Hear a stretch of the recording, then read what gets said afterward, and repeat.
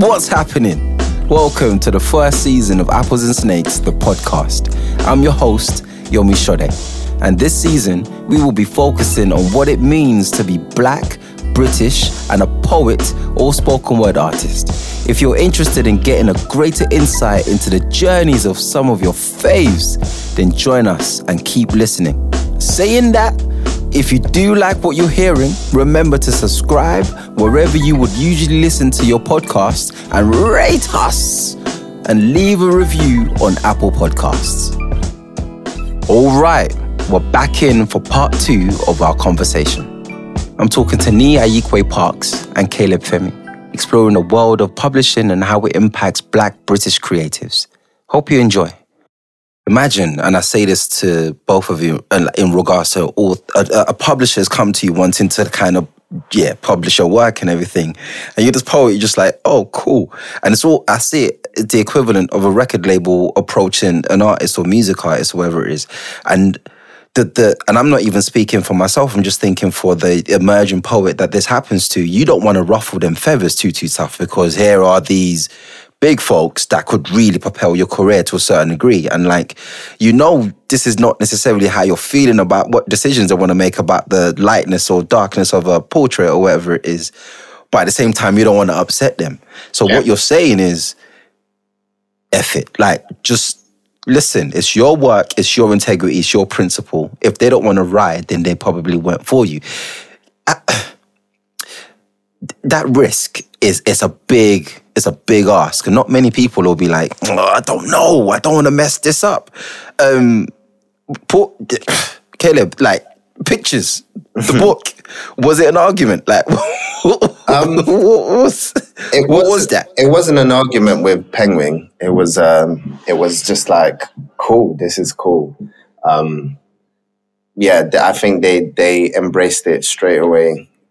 Even before they saw the photographs. The first initial conversation I had with Penguin, it was just like, this is what I want to do. This is what I'm currently doing. This is how it's formatted, and there was no resistance in that way. Other publishers were a bit like, we don't get this. We don't understand why you're doing this. Is it a poetry collection? Is it like something else? We don't know where to place it, and we think it might be a bit disruptive in sort of marketing it out or having discussions about it. And I was like, fair enough. In this world, I love it when someone just like lets you know where they stand with things. It wasn't a thing where anyone was actually saying, oh, we'll look at it without the photos, or we'll consider it without the photos. It was like an understanding of what I'm trying to do, a respect for it, and then also them respecting their stance and being like, we're not sure about it. Which generally I think poetry is more exciting than it's allowed to be. Do you know what I mean? I feel like in general, we are really the true rock stars of the literary art form. We are. We're the ones that get to dictate new forms. We're the ones that get to conjure up ways of presenting poetry, whether it's on the page or off the page. So why isn't it that we aren't embracing that mandate to just do what we want, I think it's mad. I still have comments like, oh, this is your website? I'm like, yeah. And like, what, you do poetry? I'm like, yeah. I'm like, oh, and this is your website? Just like, what's going on? I'm like, what? You can't say that I can't be fly on my website because my art form is poetry and I write poems. What you expect me to be doing? How you expect my webpage to be looking? Oh, I don't. And it's that kind of thing of like, why not? And I think this is just innately my mum out in these streets, because she would just say, even if you go into the shop, you need to make sure that you're presentable at all situations because you never know what's going to happen. Do you know? This is innately something cultural in me. So it's not just me just trying to flash for the sake of flashing. This is something that's almost been inducted in me from it's just there. You can't go out and disgrace your mother. You think you are living just for yourself. Yeah. But also, like, ultimately, we are, and I sing this song all the time, like, we are in the most unique point of human history ever. The way that we consume the world, the way that we experience it is so multidimensional that when we are trying to communicate that through words, there are other means that can supplement that. I mean, if we're, strictly speaking within the confines of poetry and words, I mean, we have to ask ourselves how experimental are we being with forms that can actually reflect the life and times of, like, this current age, how we are experiencing it, the interface of it. And then, like, also, who said, like, where was the rule that we couldn't, like, combine other art forms in order to make new hybrids of art forms that can speak more accurately to the time in which we're living in at the current moment. Yeah. And I wonder, like, also, I mean, I have to say, of the bigger publishers doing contemporary poetry, Penguin Random House at the moment are doing some really interesting stuff. And, they had Claudia Rankine, so they were probably more prepared for photographs. Yeah, true. Absolutely. Than the other publishers as well. In addition to, they have some great editors there. Yeah. They have Facts. They have a couple of great editors there. So that's absolutely. There was a point in time, I think early last year, Caleb, that I sent you poems and you sent me poems, and it was just dope to see language and syntax in a way that we both understood it without having to actually ask each other, oh, what did you mean by this? And what did you mean by that? It just clicked and it made sense. Even in the poem you read earlier, Little Boy is Likkle. Do you know what I mean? It's there's language in there that speaks straight to me, straight to the manner, straight to the people that need to just understand, and to the community that need to get You're it. trying to rhyme there. Hey, so try to do it. Well, I'm in the studio. Straight to the man, straight to the people, straight to the... Bro, I'm in the studio that's birthed and supported and grown great artists. It's just the ancestors are in here, B. This is just what's going on right now. Nice. Language and the importance of language. Nee, you spoke about Ga. And I know there is a hybrid of language that we all use, like us just having this conversation now in our poems, in our day-to-day being. What's the importance of language for you? Has it always been there? Because I remember a point where, I was even anxious to add some Yoruba in my poems because I just didn't know if it would be considered poetry or taken on board or without criticism or with it being looked upon and in a way that people are not going to take it seriously. And then I had to own that for myself to a certain degree. What has that relationship of language been like for both of you?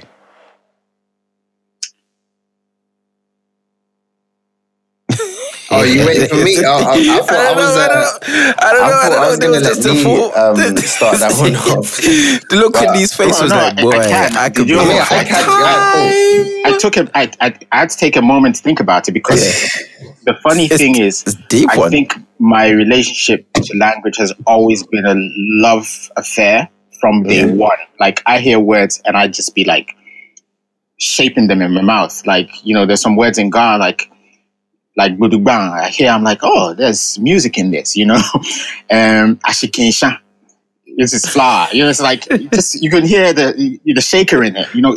I had that, since I was a kid. And so I think that love has always been there, and it relates to a love for music as well, because music is language. Music is language and language is music. You know, it's same. Because if you think about it, we're just making sounds that somebody happens to understand. If you don't speak a language, all you hear is the music. The words don't differentiate into anything. And I think, for me, so I love hearing new languages, picking up words, and you'll probably see in my book, there's probably about 7 languages in there. Playing. Sometimes it's just a word here and there because I hear it and I feel, I love this word, and that's what it is. So that love of language is also why I edit. It's also why I fall in love with songs. It's also why I fall in love with people. It governs everything in my life. And I think that's all I can say about it. And the poetry that I love the most is the poetry that exploits and leans into that love of language, Like when a man says the night is teething, Yeah, that's a Caleb line. So he'll tell you about language soon. Oh my gosh, bro. What about you, man? I think language has always been about rebellion for me. It's always been about safe space. There's a particular, the way that I view language, if I'm able to speak to you in a particular dialect and use particular words and you can understand, this is my safe space. This is how I'm able to conjure up and sort of facilitate safe spaces between people. In such a heavy world where constantly doing that back and forth of code switching and all of that kind of stuff, I always feel like all the access that I have to all other forms of language, if we're strictly speaking in the English language, just allows me to be able to carve out small enclaves and just small spaces in which that I know that if we're talking like this, I can relax and bring out a side of me that the world usually tries to sort of push into the ether of nothingness, So language for me. So then by incorporating certain, being more expansive in the language that I write poetry with, it's sort of just like a lighthouse, or maybe like a signal to other people who have access to that language and know how to use it. And together we create a safe space. So I've always felt that, regardless, what it is. Yeah, I know exactly how you feel about the whole putting Yoruba words in poetry and how it might might be received, and that's something that it took us a long time to unlearn, of course. But it speaks to just the insidiousness of language, or how language is representative of the violence that we go through every day, that is enacted on us, that etches away at our self-validation, and how much we're allowed to be performative members or equal members of the same artistic landscape. And that violence, there's no way I'm talking to both of you without addressing this violence. This violence in regards to, before I get to the last question or just the last point, I got to touch on just the publication or the publishing of Black Brit authors, right? I feel like it's something that I really want to explore, it's just this. It's just how. It's just like it's either do you feel like there is. I feel like there. Like I don't, bro. It's a frustrating feeling. Even hearing he talk about earlier in terms of just like what hurts him is like the amount of authors that are sending work his way with the feeling that none of these other people are just looking into work or acknowledging what I'm doing. I know that at the moment now my manuscript is being shopped around and the emails I'm getting back is mad, bro, because it's like we like what we're reading, like we really like what we're reading, but it's almost like that but that's very interesting, right? Mm-hmm. And because I'm like, there's such an emphasis on how you're taking to it. So then my question is, so what's the situation? Why are we pausing, B? Like, what's the red light about? What's going on? And I'll never know. I get the kindest emails sometimes for the most part, but I'll never know. But I do believe, even outside of myself or whatever it is, I think there is a type of violence. I think there is a type of microaggression. There is a type of energy in terms of work that's probably not deemed as poetry or too risky to put out there or wherever it is. And I really want to talk about that, man. I really want to just check in. We might spend the best part of 2 minutes on it, but it'd be good just to get your views on what especially from Flip Tie's perspective and from your perspective, Caleb, now in terms of just how, and just the interim of that, what life has been like between that. So, boy, I mean, what's going on? I have years of this stuff, you know. Somebody was talking to me very recently. Who was I chatting to? Chatting to Derek Owusu. And he was talking about this time, because we're now in the George Floyd peak, right? Yeah. It's like people be signing up. Black writers, or look like black writers for days. Yeah. Yeah. You know, I mean, skin folk ain't always kin folk. So, yes. So I say black writers or look like black writers because for the industry, it's about what it looks like. It's about the visuals. Yeah. And you always have to remember that. And he was talking about, and I'm like, yeah, it's great.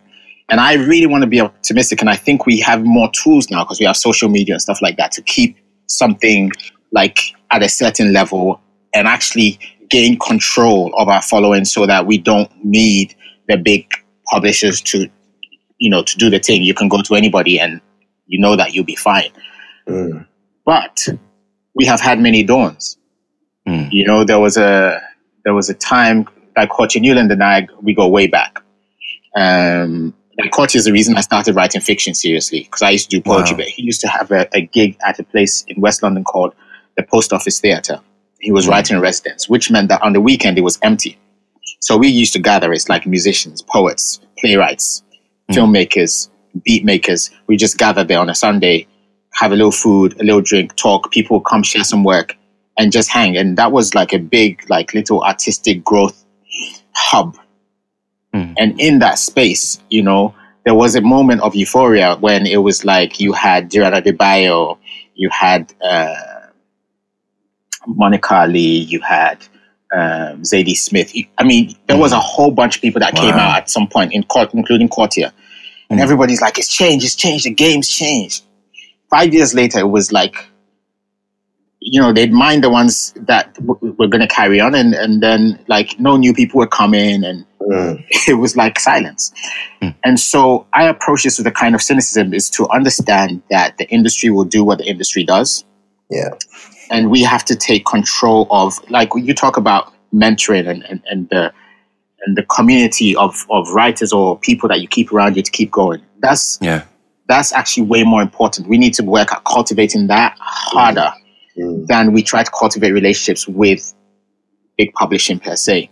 Because those relationships, sometimes getting into big publishing comes out of those relationships. You know, like Bernardine now able to say to Penguin, we need to re-release these books by Black British authors.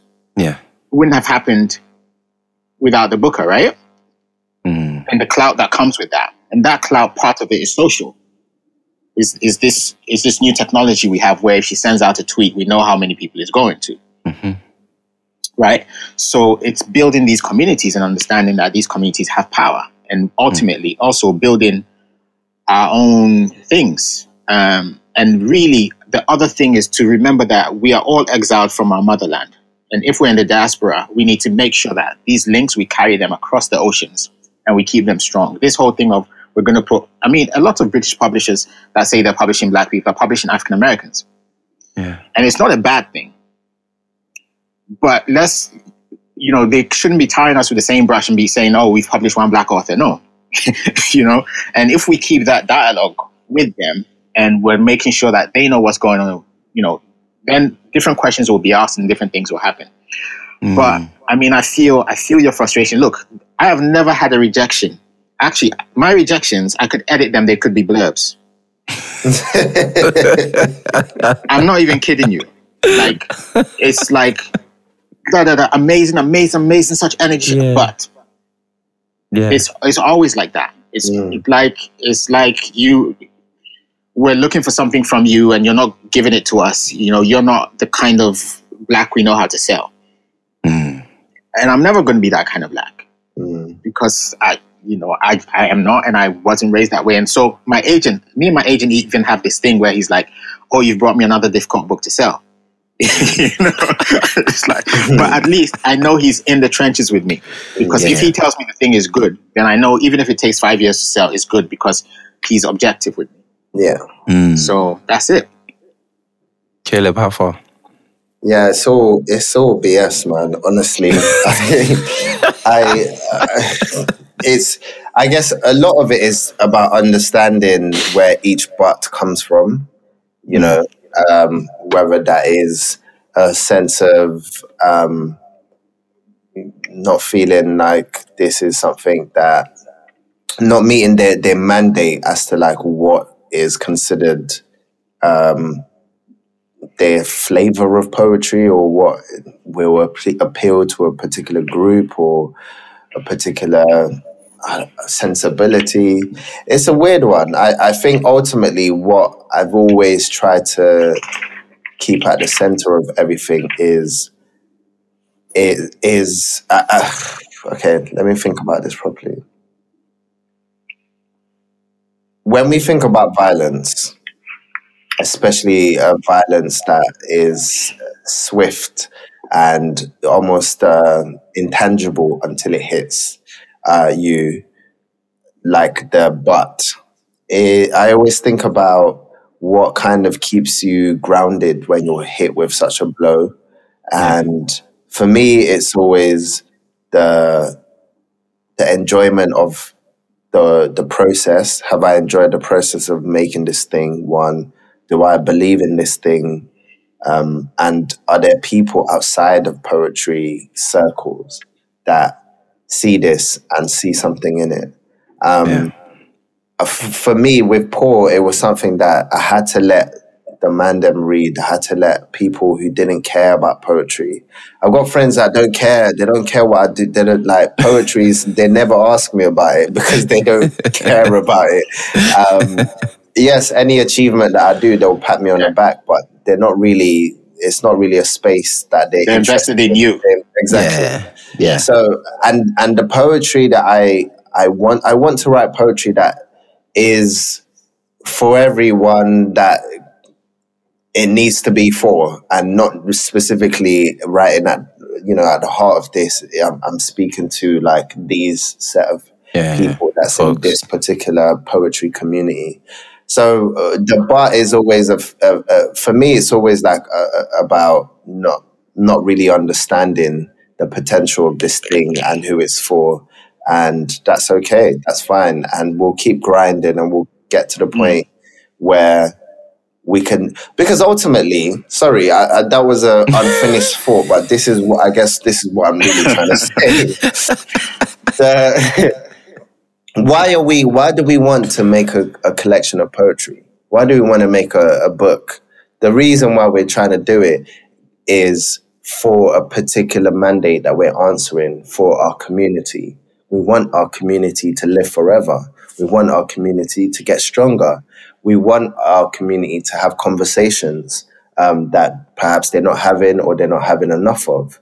That is more the functional use of the book. We want people to be able to escape. We want people to be able to therapize and process a lot of topics.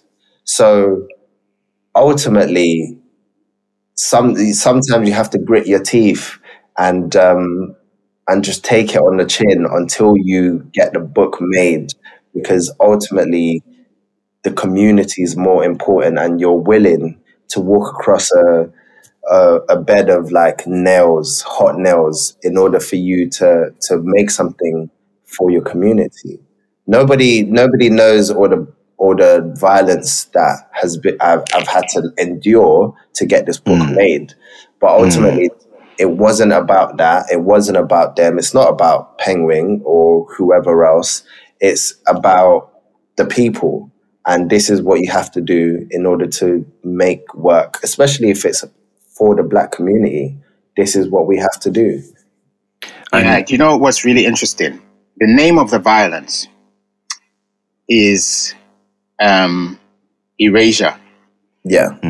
The name of the violence is erasure, because actually the but is coming because they're saying, we don't know how to sell it to this community that does not include your people.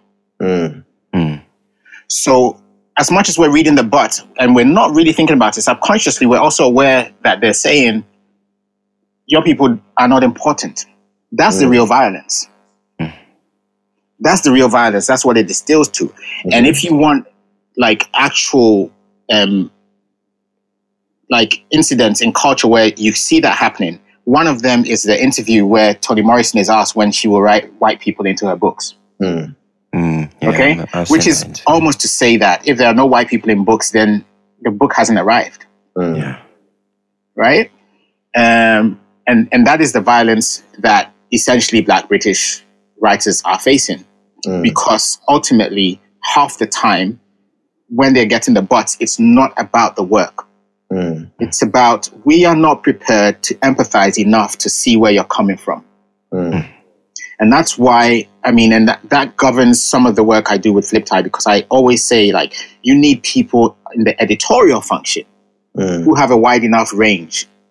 The oppressed always have a wider range than the people at the top. I know you're getting your signals about time. The oppressed always have... We're in our souls out here, producer. How dare you try to stop our souls in the movie right now? So, because we have to... It's like this. You see these videos where people are celebrating some white person speaking Yoruba, and you don't see videos celebrating us speaking English, right? So that is an expression of it. We have the range. Because we need to understand the people who oppress us in order to survive. And then we understand our own. So that's the range. And Arthur Jaffa, who's an artist, said something. I just want to share that with you. So he said this, and it really hit me. I was watching a documentary. He said, my work addresses Black people. Everyone else gets to listen in. And when he said that, he was attacked by journalists. But he's like, that's what all art does. The greatest love songs are addressed to the person was in love with. It wasn't addressed to the whole world. We got to listen in, and that's where the power is.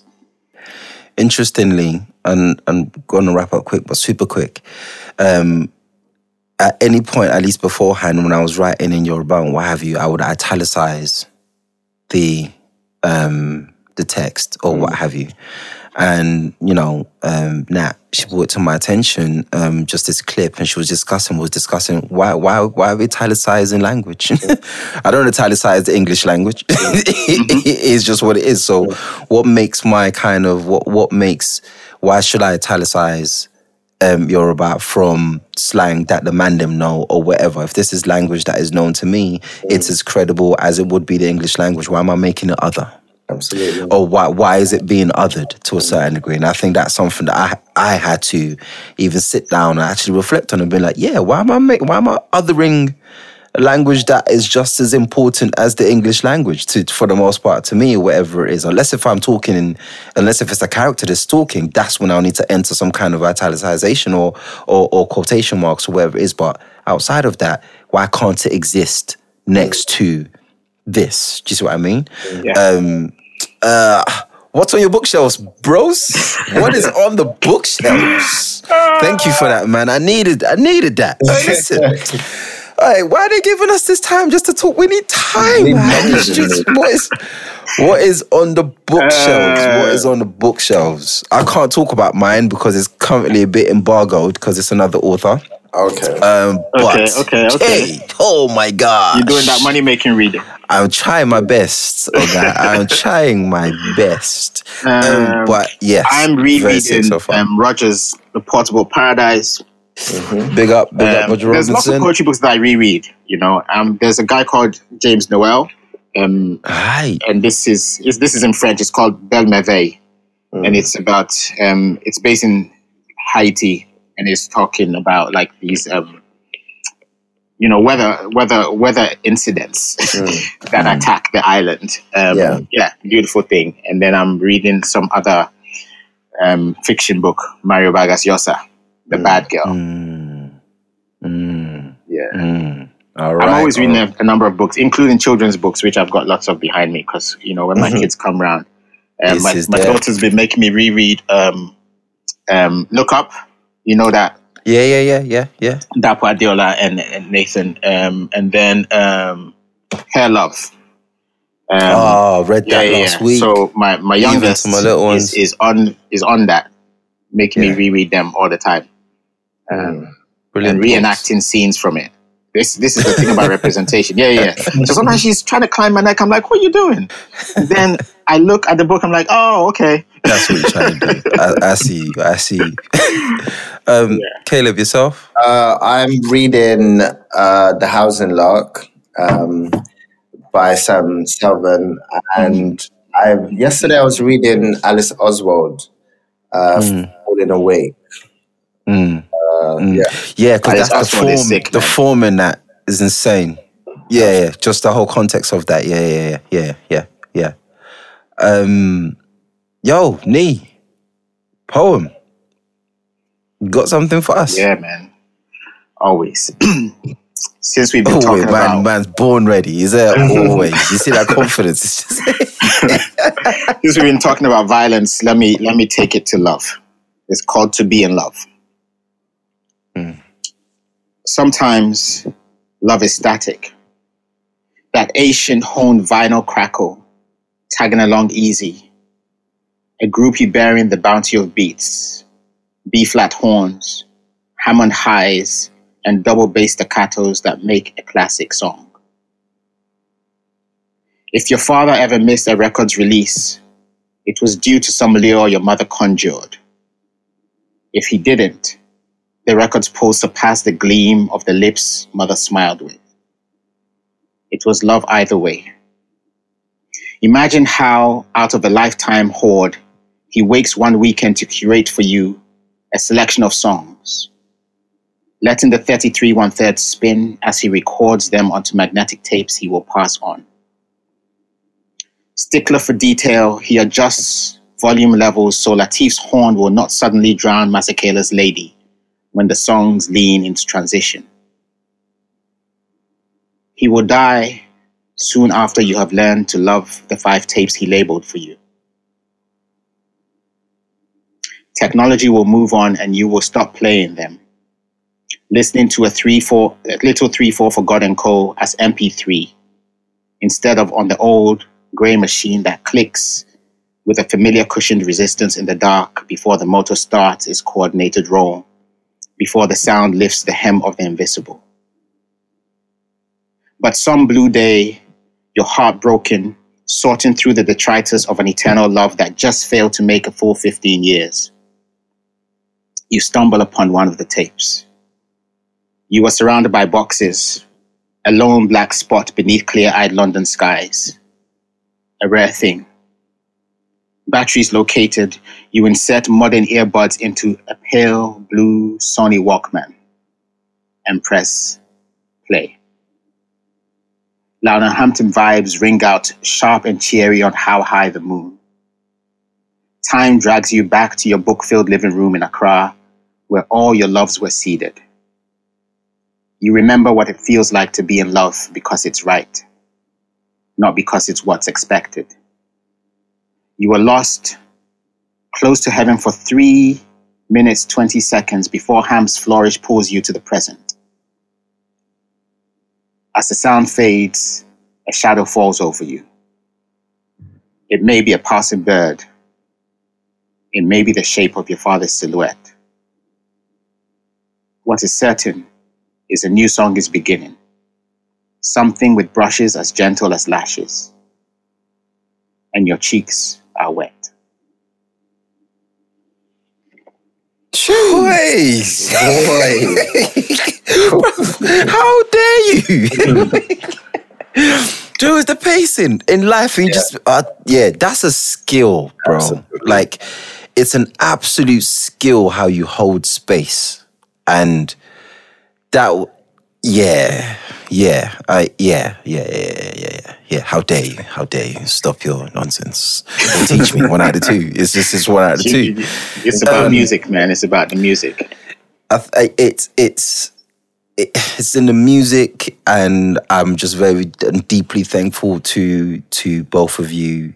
You spoke about community, and I think one of the most important things for me, especially in my journey to what will be my first poetry collection at the point of whenever it will be. I think if there's one thing we're waiting, man. If there's one thing I'm very thankful to both of you for, and what's not discussed enough, is transparency. There's been an absolute honesty in regards to whether it's the contracts, whether it's where you don't want to take time or whatever. It's stuff that is just honest and not like you're holding it for yourselves. And it's something that you pay it forward, and I'm very, very thankful for in having these conversations with you as folks that's been there, that's experienced that. And one thing that I feel like is hugely lacking, and in a way that we spoke about conditioning over time, is something that has almost caused anxiety in terms of just sharing and just talking to each other more. And I would hope that processes like this and folks that might listen to this would actually encourage more transparency within Black Brit authors, especially in terms of just knowing how this landscape works and knowing how to build these infrastructures and just making the best of our careers, So thank you very much in this conversation, and just wrapping around publishing and all the random stuff and these sexy pictures that he's trying to show us up on. Thank you. You guys acting like you don't have those photos, man. Don't try this tired noise. I enjoy every part of this day and the year, and let's just continue celebrating each other. Again, big up on the 20th year for Flipped High. Big up on the Rathbone Folio shortlisting, Caleb. Thank you. Look forward to seeing you guys in the physical, bro. And Caleb, I mean, I've told you by phone, by text, but thanks again for the blurb on my book, for taking the time to read it before it came out and all that business. Come on, man. You've been instrumental in me just being a writer, so it's only right. And the work is phenomenal as well, so it goes without saying. Until we catch up next time, take care. All right. Yes. Nice one. Thank you for listening to Apples and Snakes, the podcast. I've been your host, Yomi Shode, and I hope you've enjoyed today's deep dive into the lives of Black British poets and creatives. Big ups to audio producer Drew Hawley at the Lab Studios. If you want to find out more about Apples and Snakes, head over to www.applesandsnakes.org and follow Apples and Snakes on all social media channels. And remember, if you like what you're hearing, please subscribe wherever you would usually listen to your podcast, and rate us and leave a review on Apple Podcasts.